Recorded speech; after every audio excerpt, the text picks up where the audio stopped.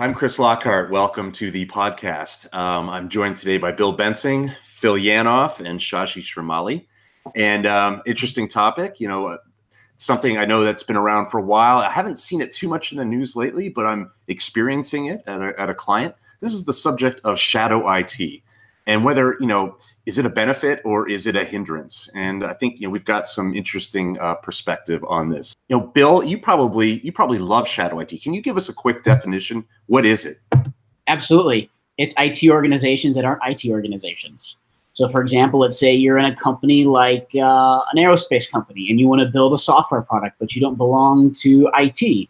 And you start building a software product that's not necessarily for the actual aircraft itself. Say it's a procurement system. And you want to build a small procurement system, but you're not part of IT. Well, the group of people who build that could be considered shadow IT. So it could be a procurement analyst or somebody who has technical skills and the capability to do this. They build it and they launch it, and the organization uses it. So that sounds like a good thing. Why is that a problem? I don't think it's a problem. It is. I know you don't. Shashi, why is it a problem? I see the positive sides and the negative sides of it. And I know it sounds cliche.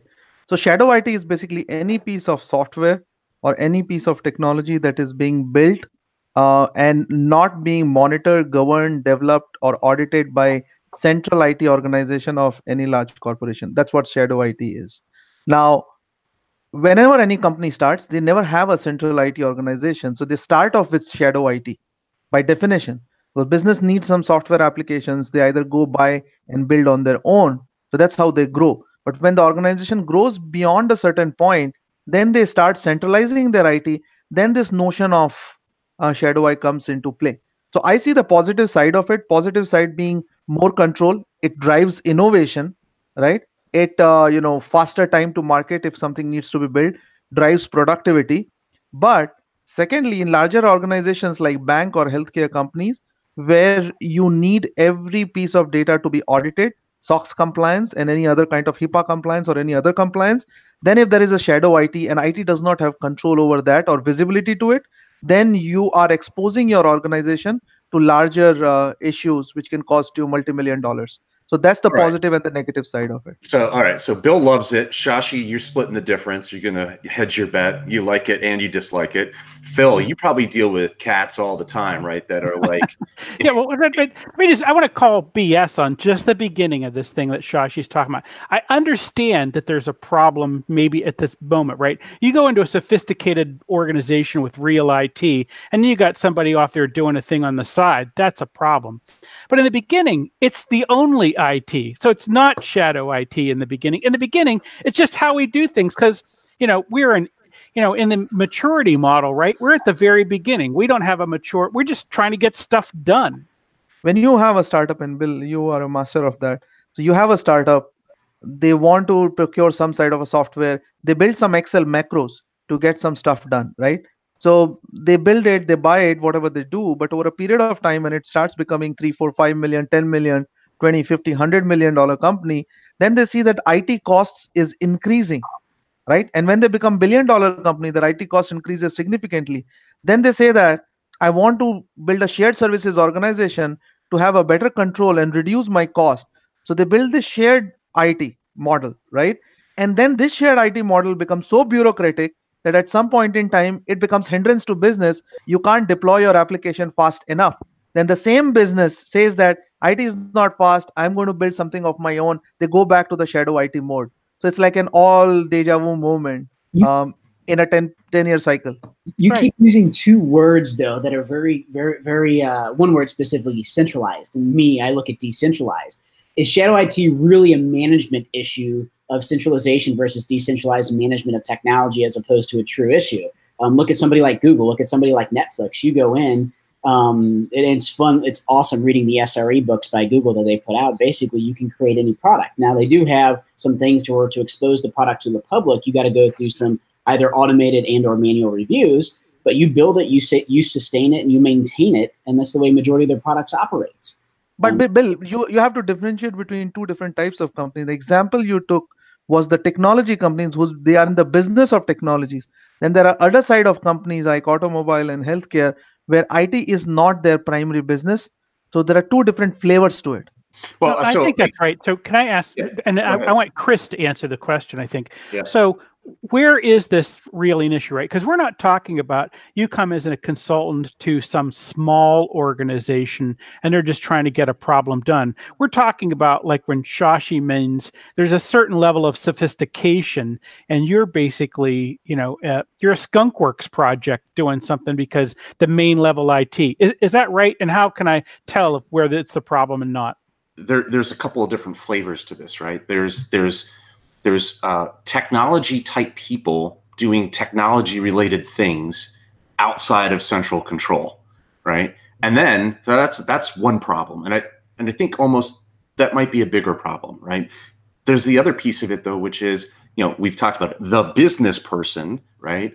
That just wants to get shit done, right? Right. And to get shit done, I'm gonna go into Excel and do something, or I'm going to write it on a piece of paper, which happens, right? Or whatever. And so when you look at that, I mean, it's not really their fault in a way, right? It could be seen as a failure of the main sort of legacy type IT organization to respond to that business person's need, right? To do X in a faster fashion. I think the problem I have with all of this though, is that whether you're small or large, you've got parallel duplicative tracks of work happening, a lot of it in a manual fashion.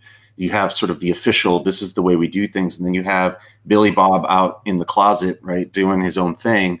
And now you've got disparate data. You end up with a data problem, right? And so I mean, what do you do, right? Forget the tool for a second, forget IT, in the closet, kind of stuff, right? In the dark room. This becomes a data problem because now I have disparate sources, both claiming to be authoritative with different methodologies, different approaches, different controls. Who am I to believe, right? To me, that's the problem I see. And so, am I pro shadow IT or not? Yeah. Anyway, so that back to your bit then. So isn't it's just parallel processing until it causes a problem? And the question is, which of those problems are things that we should be able to get ahead of, right? So it's not that if two people got something done, if two different teams accomplished some different goals and didn't cause any trouble by getting there, then no one cares about shadow IT. It's just parallel processing. And yeah, maybe not everybody believes the same things, but we're just getting work done. What is the problem that's created? And I think you said it there. I just wanted to parse it out so it was a little more clear. What's the problem that gets created? Because it doesn't matter that I look at something and see it one way and you see it another. That doesn't matter. Now, it is a problem if there's not a single version of the truth for somebody who needs that, like in a invoice processing system or something like that, right? Yeah, exactly. So I'll give you a real, a live example, right, of actual problem right now that I'm dealing with, and it is a very large client, financial services, and you have sort of silos of the business that have evolved over time, and they each kind of do their own work their own way. And actually, this, not to bring this up, that it's not really a technology problem, right? Oh, let me get my book. I think there's a book for that. Say it's a people problem. It might be a people problem. No, but so a very simple thing. I need to calculate the cost of the teams that I have doing work. That's it. I need to calculate that cost. They all do it differently, and they're all doing it in a different fashion, in a different tool, using different data. So now if I am trying to look. So let me ask you, I'm completely with you. I understand. Yeah. But what if that problem was created, in your case, it sounds like because there were two different groups, they decided to do something different and it grew up organically. But I mean, that's a problem. If I'd have had a merger or an acquisition, I bring in another group. I've got international teams. These guys calculate it one way. These guys calculate another. They're both valid for the way in which they grew up. But here I am. Now what do I do? So I don't want to cast it as like a nefarious, like, oh, you're doing something you're not supposed to be doing, right? Mm-hmm. It's like that was what they were doing. I think the challenge, and I look at it as more of a challenge than a bad practice, right? The challenge is, right, how do I accommodate those two ways of looking at things because they're equally valid, and how do I do apples to apples type comparison when I have apples here and oranges here? right? So that's the challenge that's behind it. So I don't think it's a problem necessarily. I think it's an opportunity. So what? Yeah, So that's like a consultant speak. You like that? It sounds like there's good money to be made solving this problem. Yeah. So we have to. So the fact is, I mean, this was like a concluding statement. So the issues which I see being caused, or challenges being caused by shadow IT is, number one, duplicate business processes or fragmented processes which are sitting on somebody's desktop, and part of it is sitting in somebody's corporate systems. Second problem is data issues, as Chris pointed out. Third, which I want to bring up, is in my recent client, we were looking at IT spend in the merger and acquisition scenario, IT spend of the company which is being acquired. And when we found that out, it came to be like 1 or 1.5% of the total revenue. And we were kind of shocked. So we ended up concluding that many of their, at least 0.5% of their IT spend is at least hidden within as a shadow IT within their individual lines of businesses. So that's another challenge which you have at some point in time when you are trying to, go towards mergers or acquisition type of scenarios. So shadow IT causes a lot of headache, a lot of problems in those scenarios. Yeah, but in that scenario that Phil brought up, in an M&A scenario, it's not shadow IT. It's just two different IT organizations, right? And so I was just asking, how do you tell it's the not difference two. between them? Sorry, one thing. It's not two. It's basically you have one central organization, IT organization, and then you have like numerous shadow ITs which you don't even have count of. So that your degree of problem multiplies, 10, 20, n folds, which you don't even know. Right, but those aren't IT people, right? They're not IT people, but they're a piece of software. But the piece of software licenses and other cost which is being spent, but there is an effort which was put in order to create that piece of software, maintain that piece of software, licenses of those software. So there's an effort side of it and there is a license side of it. Both costs are hidden within that line of business and not being accounted properly as an IT cost. I think you guys are missing the big problem. It has nothing to do with IT or technology. Yeah, what is it? It's a lack of a decision problem. It's a business architecture problem. It's a people problem. So, Chris, what you're talking about, as we're talking about, is like you have apples to oranges. So if you're calculating the same outcome, but one looks like apples, one looks like oranges, fundamentally you have two different contexts. So who in the organization is saying, this is our use case for this, this criteria? And this is how the organization is going to look at it. Because you have two people, you have Department A and Department B who are doing both things well, but there's somebody above them that's got to say, hey, here's what it means to the company as a whole. So take Shadow IT, take the guys, take the 1.5 who are spinning their wheels behind it. It sounds to me like the lack of a decision maker or the lack of a chief architect, CEO type decision maker. When I say chief architect, I'm not thinking of the technology architect. I think about the highest level of abstraction in a company. Somebody's not making a decision, or they're deferring the wrong decision, which is driving your 1.5% revenue loss. So you're saying it's a failure of leadership? Failure of management. Yeah, absolutely. I think it's a management failure. Being in that position before, if I've got two organizations under me, or frankly, from a leadership team, if I've got two disparate organizations that are measuring the same thing differently, and ultimately the CEO is the number one manager, like somebody's got to shit or get off the pot. Like, what is it? And let's go. Now, if there's a contextual difference for that organization that they have to extend that metric for their own use, well, that's the whole idea behind, extending different domains. And that's completely within a standard architecture, as you want to talk about that. So then it gets to a different conversation where that one person extending it could have a valid reason to have a shadow IT organization. But to me, it's failure of management and failure to recognize failure of management. So you alluded, so it boils down to two things. One is an improper definition of the business operating model, business or IT operating model. Second is ongoing governance of whatever is in the ongoing corporate and IT governance is basically causing this. That's what I hear from what you said, Bill. Lack of business. I'm trying to think of the good term, because you can't have good corporate IT governance without having good context of what you're governing. And of course, your business processes, your business architecture, your use case. And I think of some other, words that are more business friendly instead of the more tech words. That's what governs your IT process. That's what you build your IT governance around. So it is not the problem which IT has created. The problem was created by business and the leadership. I agree with you, the governance, but IT ends up dealing with it. dealing with the implications of it. It's more on the receiving side, not on the creation. Don't they get blamed for it? I mean, ultimately, They don't. I don't think IT gets blamed. So you are right. Like, why did a business unit had to go in the shadow IT mode? Because they did not get the services they were expecting from the shared IT organization. Probably that's why they went ahead and built it.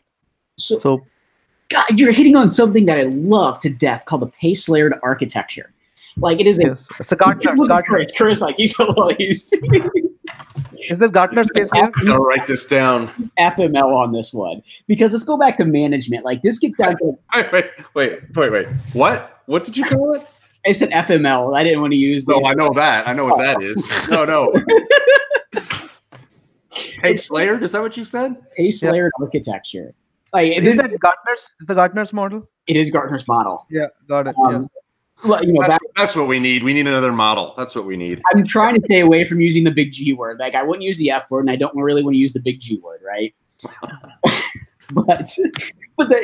like the pacer, like Shashi, what you're talking about, being part of Shadow IT. So being in Shadow IT in a large organization and driving an IT organization that tried to adopt Shadow IT. So I've been in both ends of the spectrum, right? Trying to tell people that they suck at what they do, and then being told I'm suck at what I do, right? So I've been on both ends of that spectrum. But like, as you're talking about, I've come to realize this is the pace layered architecture. So just background, really quick, pace layered. A guy observed that the pace, different layers of the earth move at different paces. You're closer to the core of the earth, you move faster than if you're outside the earth, right? Well, inside of organizations, our organizations move at different paces, and our technology reflects that. Some organizations move faster than others, therefore their technology is going to move faster. Think about accounting. Double entry bookkeeping was invented in the late 1400s. Double entry bookkeeping hasn't changed. Therefore, why should your accounting systems change very fast, right?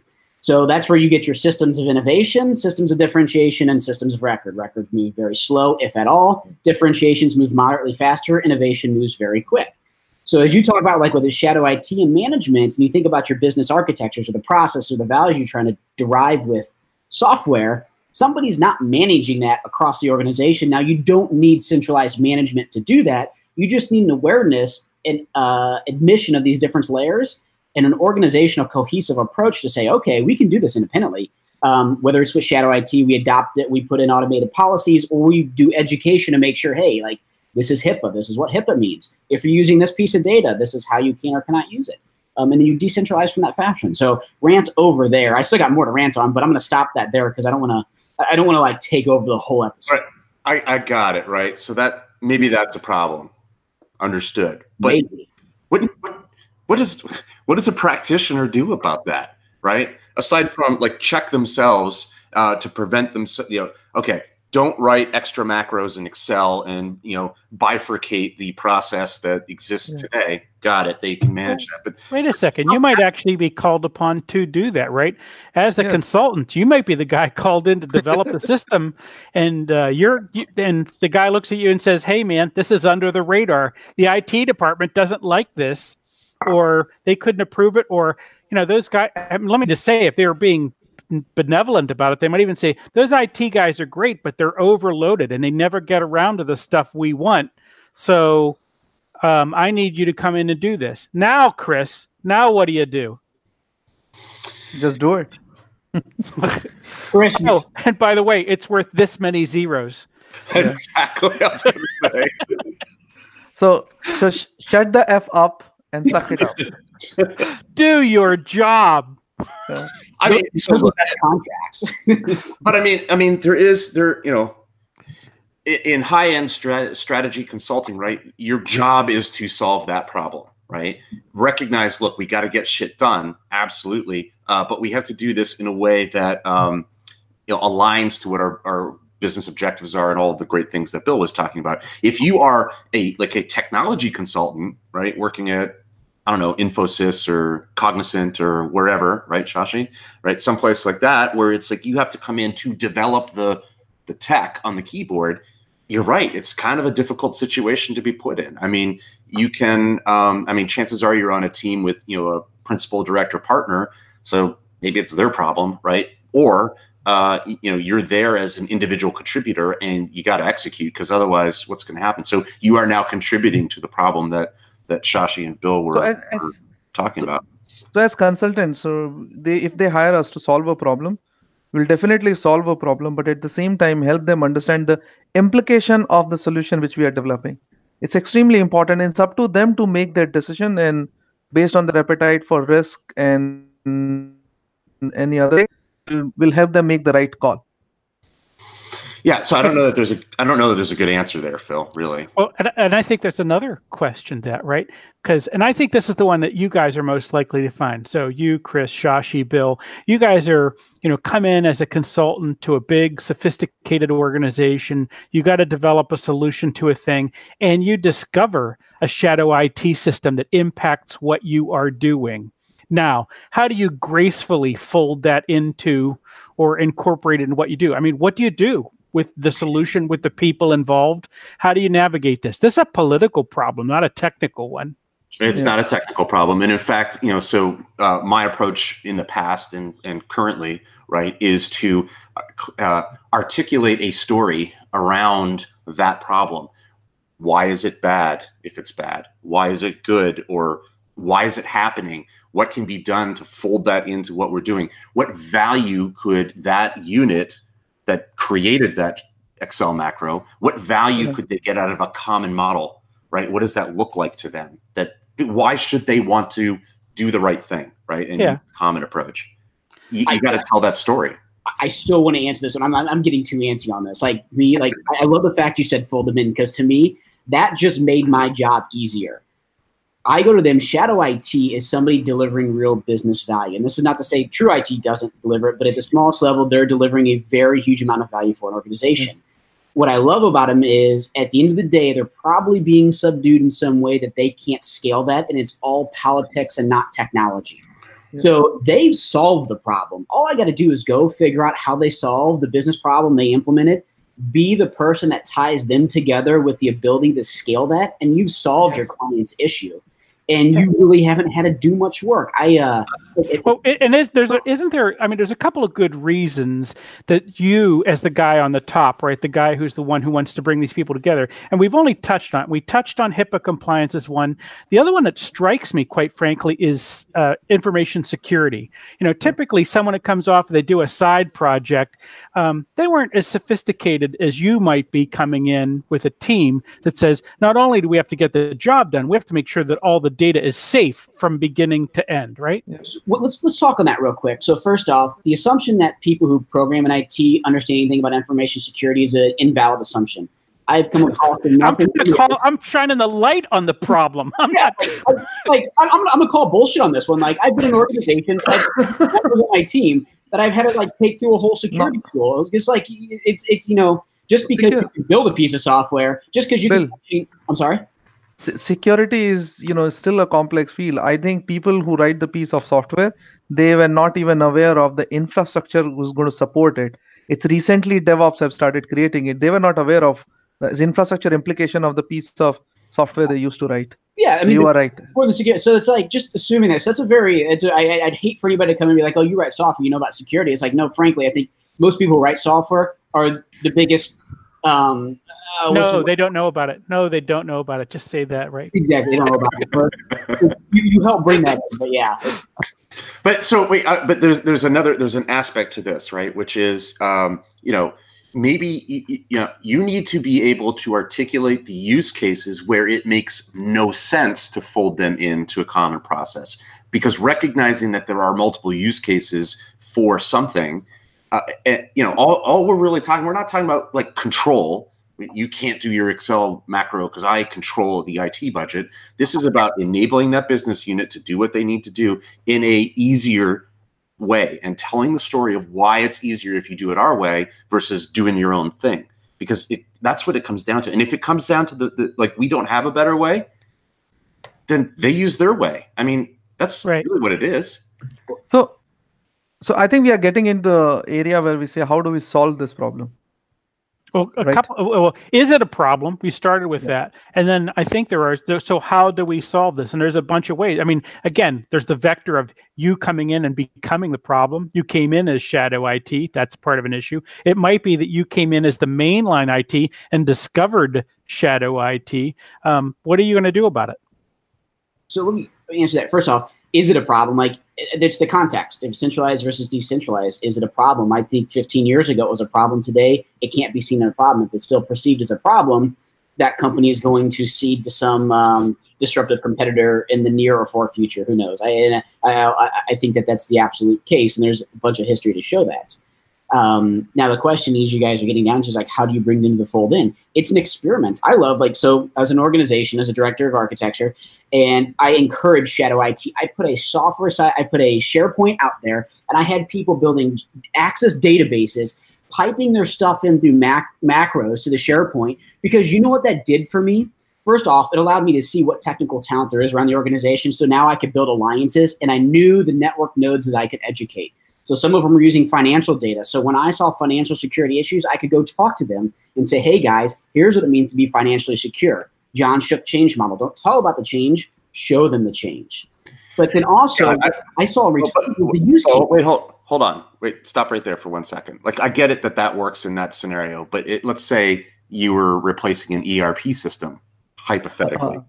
Bill, right? Right? It seems like something that you would not want to encourage, sort of, experimentation, right? In that scenario. If Shadow IT is building plugins to a core system of record, I have a broader concern because of that. But if I can't replace my ERP system because I don't know their use cases, but their use cases are codified in Shadow IT software, well, I should probably understand what they're doing there so I can understand their use cases. I mean, to me, the number one failure of any ERP is the inability of the business to understand the use cases and or express them in a way that you can build software for them. That sounds familiar. Huh?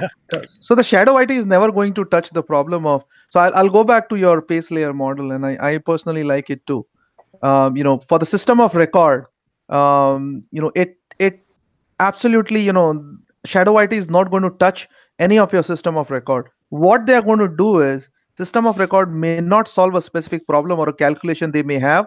So they may go back and build some software around that and an Excel to do some additional calculation after sucking in data from your system of record. So that is as far as they would go. System of differentiation, still, I think it should largely be, led by your central IT organization in close collaboration with business. But system of innovation, business should have complete autonomy of prototyping any piece of business software they want to write, which can add value to their operational efficiencies or the customer products. And then it's IT's job to figure out how to scale it and make it more enterprise IT class and embrace it as part of their shared IT organization. So that's how they should be doing it. I agree. And I want to extend yours a bit. So site reliability engineering, and I'm going to tie back into exactly what you're talking about, this extension. So Google's come up with this idea about site reliability engineering. They've published 3 or 4 different books on how you do SRE. SRE is an implementation of DevOps. Fundamentally, SRE is what happens in a technology company that doesn't do DevOps. And DevOps has been more of a cultural movement from people who've been stuck in traditional IT organizations that are just pissed off with the way the organization works. Whereas you see things like SRE coming out of Google, where it's true technologists building valuable products. And so what they've done was an interesting thing in their organizational behavior, just like you've talked about. So you're like your core systems of record, they push them off to some basic core teams. Your systems of differentiation, everything in there starts at an innovation, but it can become a systems of differentiation once it gets to a point of mass, of usership.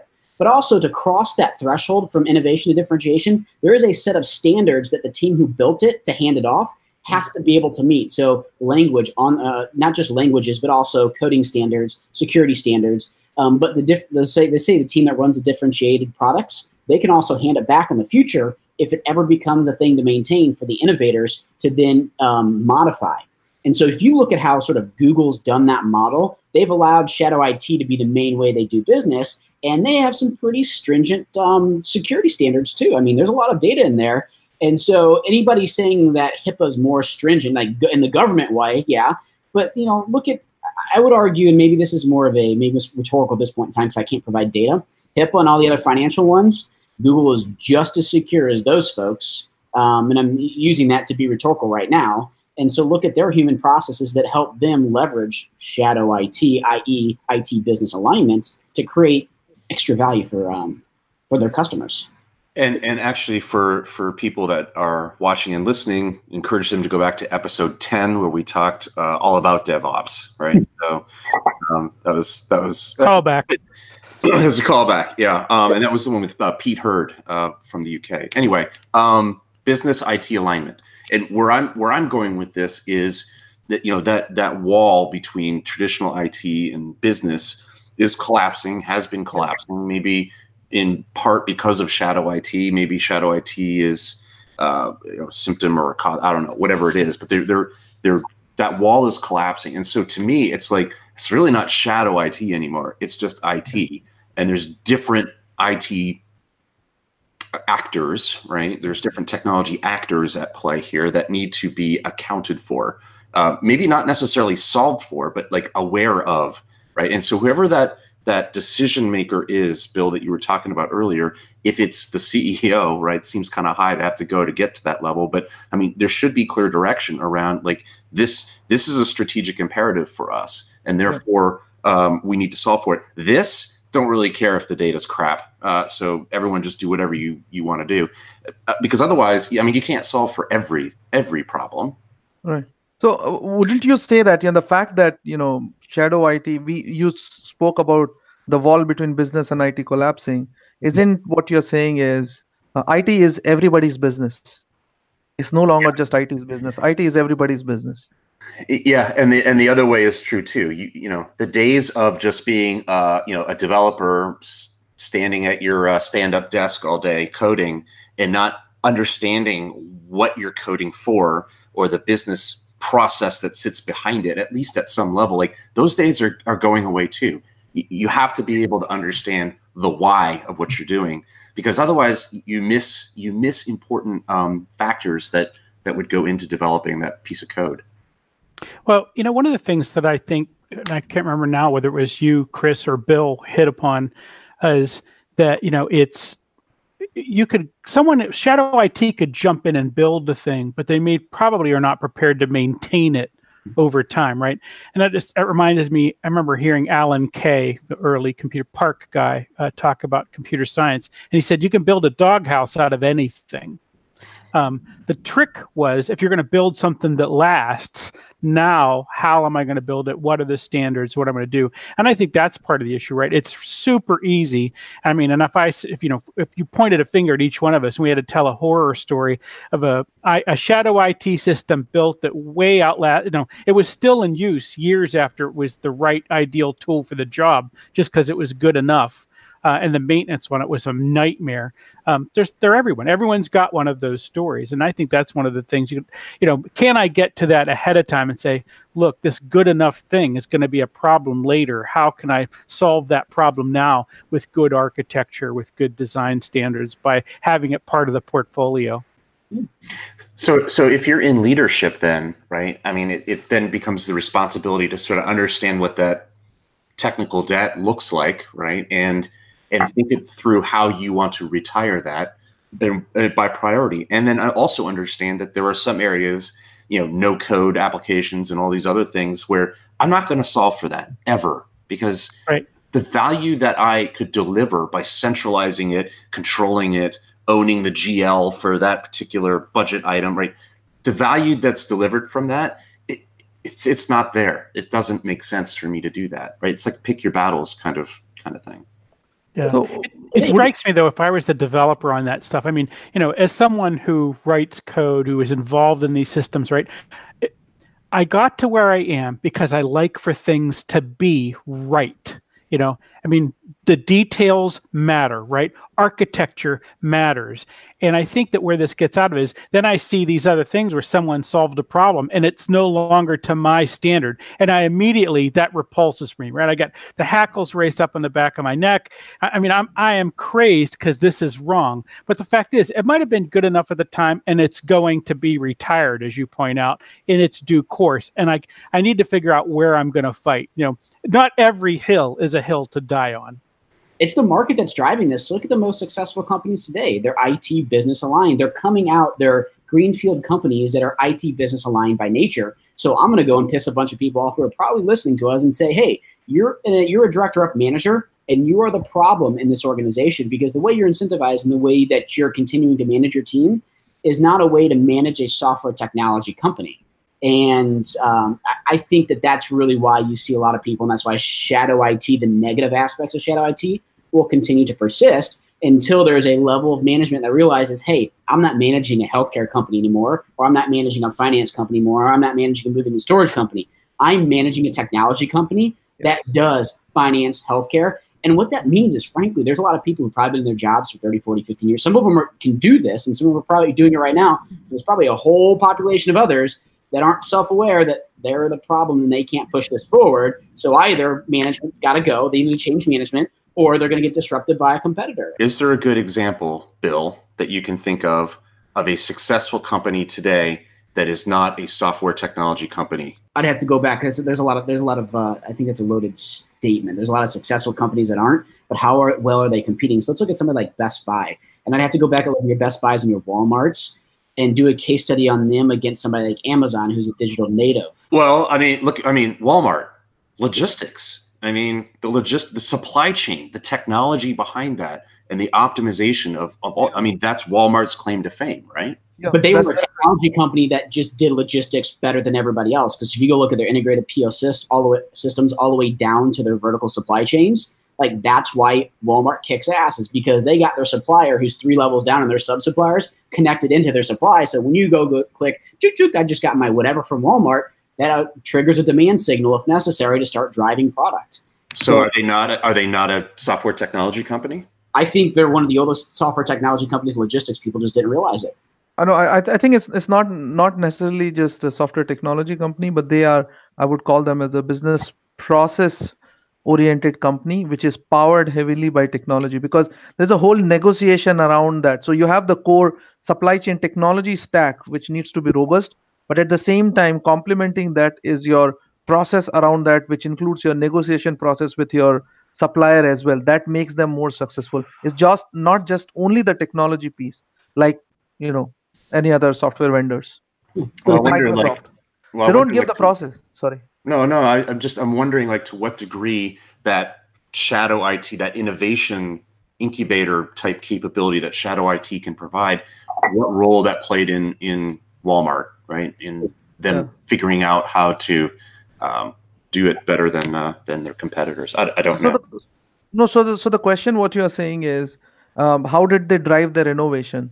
And what Bill is mentioning is shadow IT could be an accelerator to drive that innovation, but there could be other models to drive that innovation as well. For example, even the central IT organization can provide a centralized environment for, business line leaders to go and play around and build their softwares on, and then give them standard process and procedures which are apt to their environment rather than policing and auditing and slowing them down. So I think the solution to this problem in my mind would be embrace shadow IT. Central IT organization, IT operating model needs to provide that platform, policies, and the capabilities to nurture shadow IT and build a clear path to take any software application or concept building is shadow IT and scale it and embrace it part of the larger organization. That should happen. That will drive innovation. That sounds like a final thought. Bill Bensing, you have a final thought on this? Shashi, I'm almost going to steal you, but I'm going to say, I guess I'll go with, if you have a shadow IT problem, you have a business market problem where you're not having product market fit. Yes. So to resolve that, Chad, I want to jump off what you said. The more formal terms, the more terms being used today is kata and dojo. Dojo is a place where you go practice, and kata is like getting up and actually doing very specific practice. So decentralize your IT organization, from a behavior perspective. There's still going to be some central control over certain technologies, but decentralize the capability to achieve technology outcomes by providing these transformative type behaviors. So your marketing department now becomes a technology company that just happens to do marketing, your logistics, XYZ. That's my final thought on shadow IT. It's not a problem. It's your missing business opportunity. And fighting shadow IT is fighting future top line revenue. Well, I think the word itself is freighted, and it shows a bias, right? It says that I am the real IT and you are not the real IT, right? You are shadow IT. And I think that's just a bad place for you to be as a consultant. If someone's off and they've solved a problem, see how you can bring that back in. You have to solve the problem, and your job is to be a problem solver, not to look at some guy and say he's not as good as you at his job. No, I think that's a really good point. And I mean, when I look at it, I mean, do I see it as a problem? I see problems that can result from it, right? And I see that primarily around data. I think if, again, back to the consultant and the practitioner, if you're going in somewhere saying, the way you've been doing it is wrong, you have to do it this way, I think you're missing the boat, right? I think it's, what problem were you solving?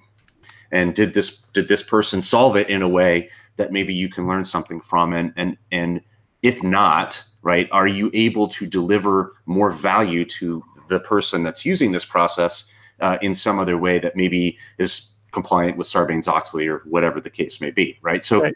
I think it almost becomes like a fit for purpose kind of thing where you really need to understand the context, the why, and the what business problem is being solved, right, in the different ways. So that would be my final take. So guys, listen, I appreciate it.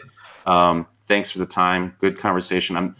I like these things where we don't necessarily agree, so that those are good conversations. Anyway, I appreciate it. And thank you everyone for watching. So Bill Bensing, Phil Yanoff, Shashish Gramali, I'm Chris Lockhart. Thank you. We'll see you next time. Thank you.